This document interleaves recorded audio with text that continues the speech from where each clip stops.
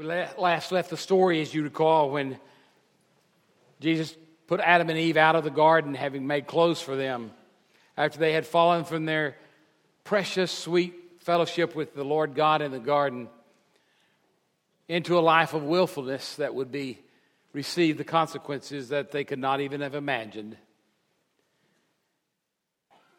In that story, we run into the story of Cain and Abel, and a fascinating story it is, where the first children on earth are no better than their parents, especially the one who falls into sin out of jealousy and strife and takes the life of his brother.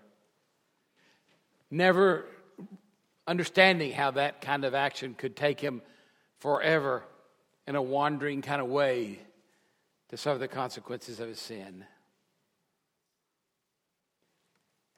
Taking us in the story to those verses that almost paralyze us, Lord. Those verses that we read at this point in time in our journey with great sadness as we are taken into the mind and the heart of God, and we hear the story where the scriptures tell us, then the Lord saw that the wickedness of humankind was great on the earth, and that every intent of the thoughts of his heart was only evil continually. The Lord was sorry that he had made man on the earth. And he was grieved in his heart. Then the Lord said, I will blot out man, whom I have created from the face of the land. From man to animals, to creeping things, and to birds of the sky, for I am sorry that I have made them. But, thank God for the but. Don't get ahead of me. But Noah found favor in the eyes of the Lord. Wow. What a powerful verse for us this day. What if Noah had not found favor in the eyes of the Lord? We might have all turned out to be giraffes. But Noah did find favor in the eyes of the Lord. But even the sons of Noah would revert back to that willfulness that lives at the heart and the center of every human being that has ever been created. When they revolt against that whom they were created to adore and begin to adore themselves. Sometimes I think we'd be better off in a world without mirrors. We spend so much time looking at ourselves and feeling good about ourselves. Or we feel so much time looking in mirrors and feeling bad about ourselves. And so often we do not use mirrors for their intended purpose, which is to reflect back to us that which is beautiful in God's sight and that which we should see. Not just the outward, but a mirror also leads us to the inward, to the ability to gaze at ourselves in new ways, to understand ourselves in new ways. Because eventually, Noah had to wash away humankind except for Noah, having saved him on an ark. And after that, the story doesn't get much better. Oh, for a little while it's better, and then it's not. And then they're building a tower so they could reach up to God in the heavens and be like God. And, you know, in our wisdom, all these many years since, we shake our heads and go, those poor humans weren't much. I'm so glad I'm not like them. And then we pass a mirror and we see inside ourselves. We see our desires to elevate ourselves, to elevate our lives, to make ourselves sufficient from the need of God, that we might have all that we would ever need. Much like the man in the story who built more barns to hold his things that Jesus talked about in one of his parables.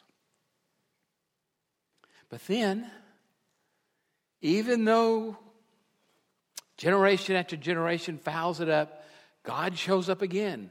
He shows up as a voice. The voice came from the Lord to Abram. Go forth from your country and from your relatives and from your father's house to the land which I will show you. I'm going to make you a great nation. You're going to be something. I'm going to bless you. I'm going to make your name great. You'll be greater than Muhammad Ali, who was the greatest in his own eyes. You'll be greater than Mariano, who saved every ball game almost. He went into pitch. You'll be greater than the greatest president of the greatest nation. Your name will be great and you will be a blessing. I'll bless those who bless you. And those who curse you, I will curse. And in you, all the families of the world, the whole earth, will be blessed. So Abram went forth as the Lord had spoken to him. Some of the most incredible words in the Scriptures. And Lot went with him. Now Abram was 75 years old. Lord, couldn't you have called a younger guy? Abram took Sarai, his wife, and Lot, his nephew, and all their possessions which they had accumulated, and the persons which they had acquired in Haran, and they set out for the land of Canaan. Thus they came to the land of Canaan.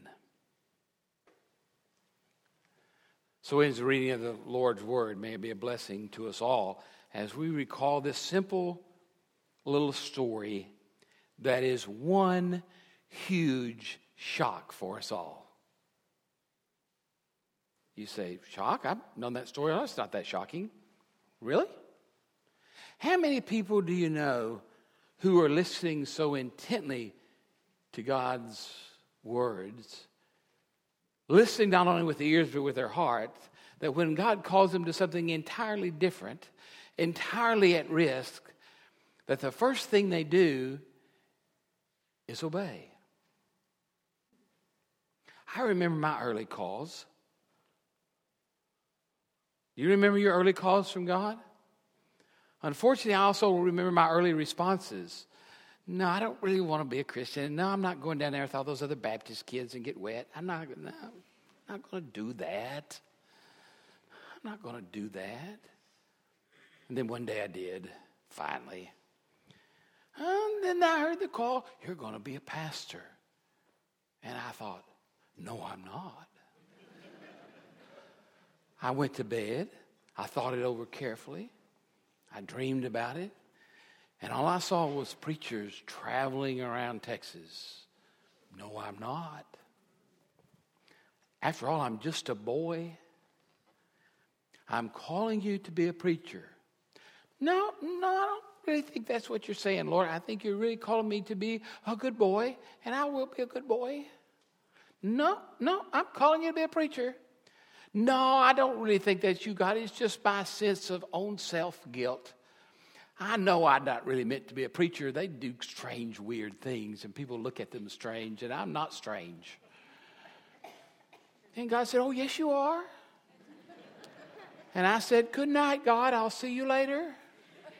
Each Sunday I'll show up because my parents will make me. And the years went by, and the years went by. I met a girl. Her name was Sarah or Sally or something like that. And we got married, and, life rolled along. And she used to be a really good Christian girl, and she got me to working with the youth group. And I thought that was, well, okay, whatever. As long as we can get golf in between worship on the morning and youth on the afternoon, we can do that. And I taught her to play golf, and pretty soon I taught her not to be quite so diligent about her faith, pressure of being married and all. We don't have to go to church all the time. I know that's your family's practice, but mine was Sunday morning. It'll be good enough.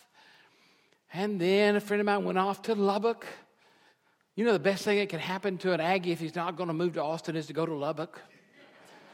So he went to Lubbock and he found a little bitty Methodist church with one of my good Methodist friends, and he found real Christian faith. God had called him out there to be a lawyer. How can you be called to be a lawyer and be called to be a good Christian? I don't understand it. But we've got a few people in the congregation and scattered around who managed to pull it off. It's very hard, but they get the dual call to be a lawyer and a Christian. And then he came home, and then he started messing in my life. One of the guys I admired, and for long I was singing in the choir. I never wanted to sing anywhere publicly, much less in a choir. But he was singing in the choir, and he said, "Come on, you're going to choir." I said, "Okay." Jody says, "I'm going to choir." I'm going to choir. So I went to choir and drove the choir director crazy. I wanted to make jokes. She wanted me to sing. I didn't think the two would go together well. But we sang in the choir. They went to Bible studies, little charismatic Bible studies where people did weird things. Charismatic Bible study, you know, they prayed on and on and on. My goodness, they prayed long. And they were a lot of them praying in ways that I'd never heard before, and I still didn't understand what they were saying. But, hey, that's where it was at. So I was going to charismatic Bible study. Yeah, it's a funny thing about studying the Bible, even if it's being taught not the best Wesleyan way, you can learn a lot, especially when you don't know hardly anything, even though you've been raised in the church. Doug, it's me again. Hi, Lord. I'm calling you. Now, Lord, we've already settled that. No, we really haven't. Month after month after month. More and more and more miserable. Till one day I thought, okay, I'm tired of it. I'll be a preacher. So I told Sally. She said, nah, you need to go back and pray some more. You know, it's not so much. We're really not cut out for that. And God kept pouring it on and pouring it on and pouring it on. And I kept saying, no, there's so many reasons not to be a Methodist preacher. And then one day, God did a strange thing. He just spoke to me. Now, it wasn't an audible voice, but boy, was it loud. I was in a Rotary Club meeting. You're not supposed to find God in a Rotary Club meeting. And God said, I am indeed calling you to be a preacher. You can do what that person is doing. His name was Jack Gray, and he was a pastor, evangelist, who was speaking to a Rotary Club of all things. That could happen in Farmersville, Texas. And I said, yeah, God, I know I could, but I don't really want to. And God says, yeah, but I want you to. I want you to. And I was exhausted for a year and a half of saying no, so I finally said, okay.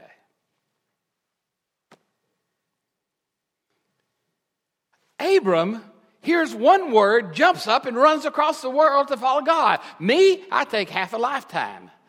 I'm a slow learner. I've got feet dug in. I have my comfortable religion. I have my comfortable faith. I know what I believe. Don't disturb me. I don't want to be a Methodist preacher. You know what happens to their kids? You know, they get drug everywhere. And I told Sally, we don't need this house we just moved into 28 days ago. She said, take 2 aspirin. You'll get better. 2 or 3 weeks later, as I remember the story, now I know she has a different story, but I'm the one getting called here. First, she I had to tell her, you're getting called too. If I'm called, you're called. There's no getting out of this deal. I'm not doing this alone.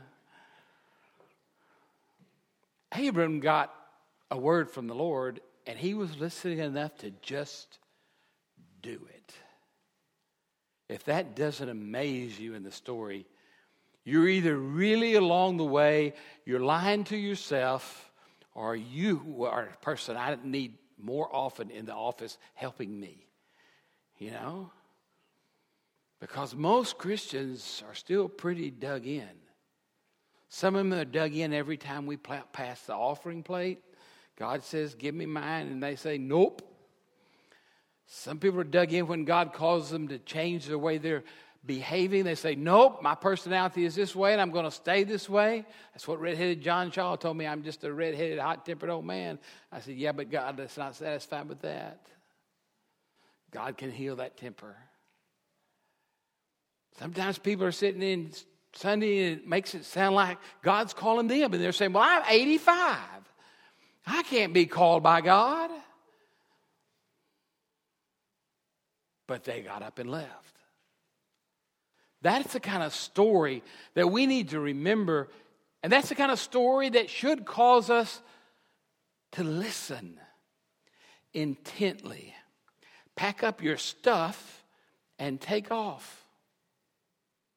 And so they did. Now, he left the good life behind to pursue a better life, not because he thought he was going to get it, but because God was going to do something with him. And I'm convinced that in the day in which we live, that God is ready to raise up some new people to do something in this nation.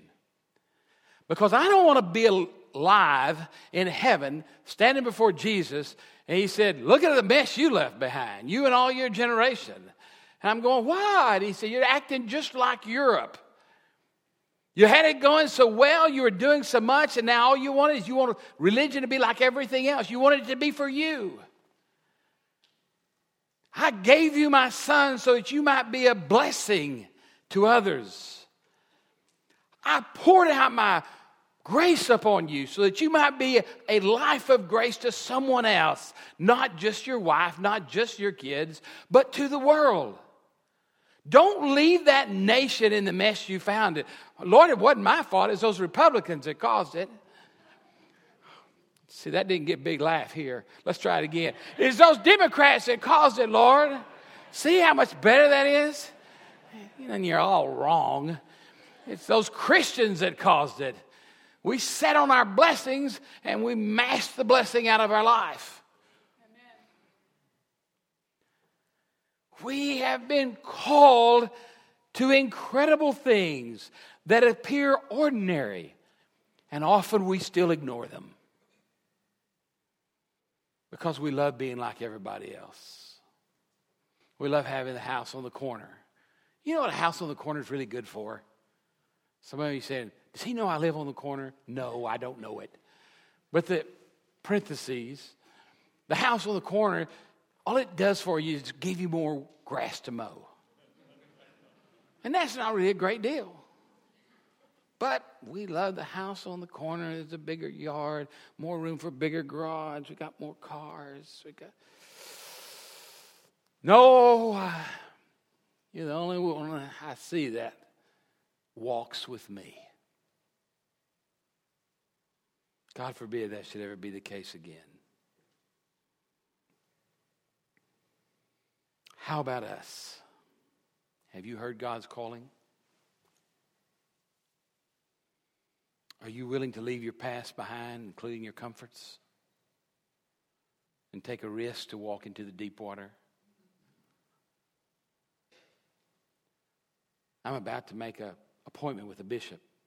Every pastor knows that's a mistake. But I'm making an appointment with a bishop. Why? Because I am ready to get out in some deep water. And I want to be sure that when I get out in the deep water, the bishop doesn't come to rescue me. I want him to leave me alone. I want him to leave this church alone. I want him to be willing to get out into the deep water of Methodism and take a gamble that this congregation needs to do some things differently in order to live out our faith. I want him to take the gamble that perhaps God has called us together, us meaning me and each of you who are still here in these days, to get out into the deep water, to leave the comfortable past behind and move out into the water without fear, to reclaim this land and bless it in God's name.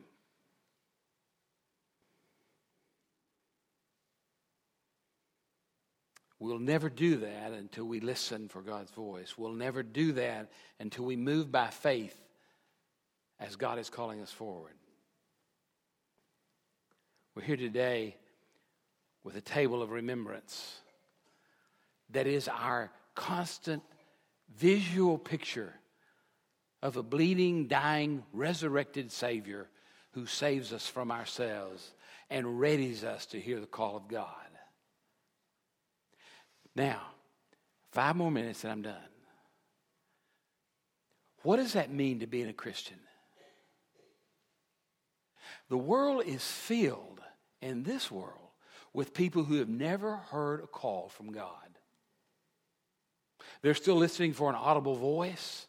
They're still listening for a call that makes them comfortable or fits their lifestyle or one they think they can do or one they want to do. They don't name the name of Jesus. They don't call themselves Christians. They don't go where Christians go, and they basically think most Christians are half nuts and half deluded. And by the way, most of them live right next door to y'all.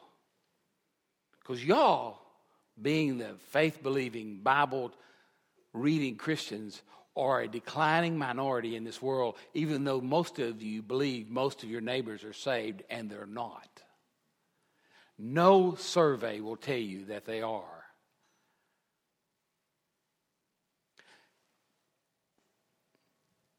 People need Christians who are hearing God's call, who are not Christians. People who are not Christians need to have a Christian share as a witness how God called them to something basic in their life. Now, I'm not talking you tell them the deepest, most crazy thing God ever called you to do. You don't start out there. You start off with the first way God called you to accept Him in faith, and how even though you were partially unbelieving, He brought you to a place of real deep belief. You start where they can understand. You share with them you had doubts too. That's called a witness, and any Christian ought to be able to give it. Because God is calling us to share that witness with an unbelieving world. God is calling us to get out into the deeper waters, open our little mouths, and do not talk about the Texas Rangers or the Dallas Cowboys or how well our grass is growing or how much I love my new car, but rather telling them about Jesus. Not in an offensive way, in a loving, graceful, caring way. In other words, like Jesus told the unbelieving world. It's deep water. But God is calling His church to not let the decline of faith in America continue. And we are part of that church. We should be the tip of the spear leading the church in this part of the world. We have almost everything it takes to walk out into that deep water. You say, now, what do you mean almost?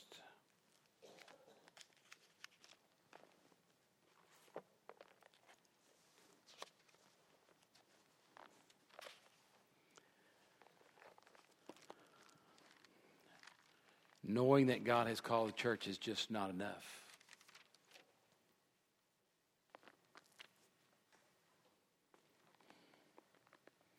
You have to hear your own call.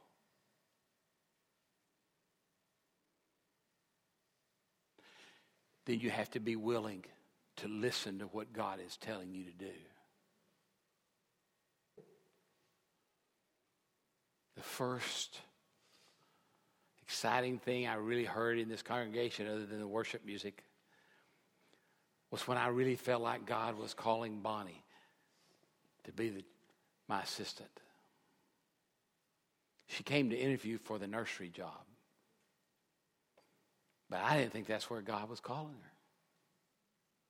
Bonnie says, I wasn't supposed to be part of the sermon today, Dave. That's why I never share my notes with church staff before worship. And I don't have that many notes anyway. She just became part of the sermon because I thought it sounded good. Oh, that's right. I got excited, didn't I? It's after she said no, and after we began looking at other people for that position, and I was in despair because I never heard the right voice saying, it's me. Bonnie called me up one day and said, you know what? I said, what? She said, is that job still open? she said, I think we might have made a mistake. I think God might be calling us for me to take that job, even though it's less money than what I'm making. And I went, wow. I said, okay, it's yours. No time to change your mind, it's yours. We'll work out the pay later. Magically, that got to be bigger than what she was making. Funny how the Lord works that way. We looked for a youth director till I got tired of looking for a youth pastor. We looked at so many people. They had so many good-looking faces, but it never worked. If it worked for some of us, it didn't work for the rest of it. I thought, Lord, how long are we going to struggle? And then I met Nick. And I had lunch with Nick at one of those healthy places, you know, the young adults like to eat. Sandwich places, salads, all that kind of stuff. So we went there and we had lunch.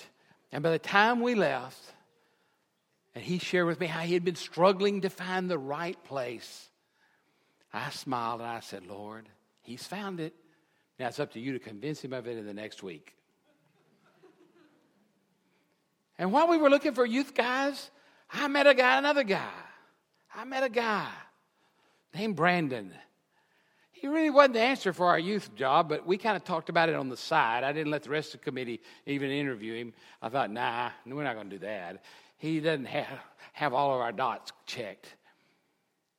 But he never left my mind. And then he started coming to church some here. And, you know, the more he came to church here, the more I looked at his wife, and she seemed really sweet compared to him. And the more I thought about it, the more I listened, God said, that young man's being called to ministry. And he's not quite sure how yet or where yet. But you're right, he's called to your church. I said, Lord, I don't have any budget, and I don't have a job title, and I don't know. And God said, yeah, but what you thought was true is true. So we made up a job description. You know, every church ought to have a utility pastor of some kind. You know, we'll put a better name on it for the public, but for us, you'll just always be a utility pastor, Brandon. Ready to do whatever you need. You know how a Swiss pocket knife is like? It's got a blade for everything. That's what Brandon's going to be for a while. For a while, until the call is clarified in his life. God is putting the pieces together to get into the deep water. Jesus knew what deep water looked like. Deep water looked like praying on the mountaintops, listening to God and selecting 12 scraggly men who weren't that bright, weren't that smart, certainly weren't that educated, and making them his first disciples. That's what he did. And then he called them to follow him. He knew what that call sounded like. He knew it meant a cross in the end. And he was willing to choose what God told him to do, even death on a cross. And now he's willing to show up here for us and to give us whatever grace we need in order that we might find the courage we need to be the people of God for this day and for this generation of the people that we live among. I pray as you come to the table, you'll find the grace to hear God's call to you for how you shall respond to that call.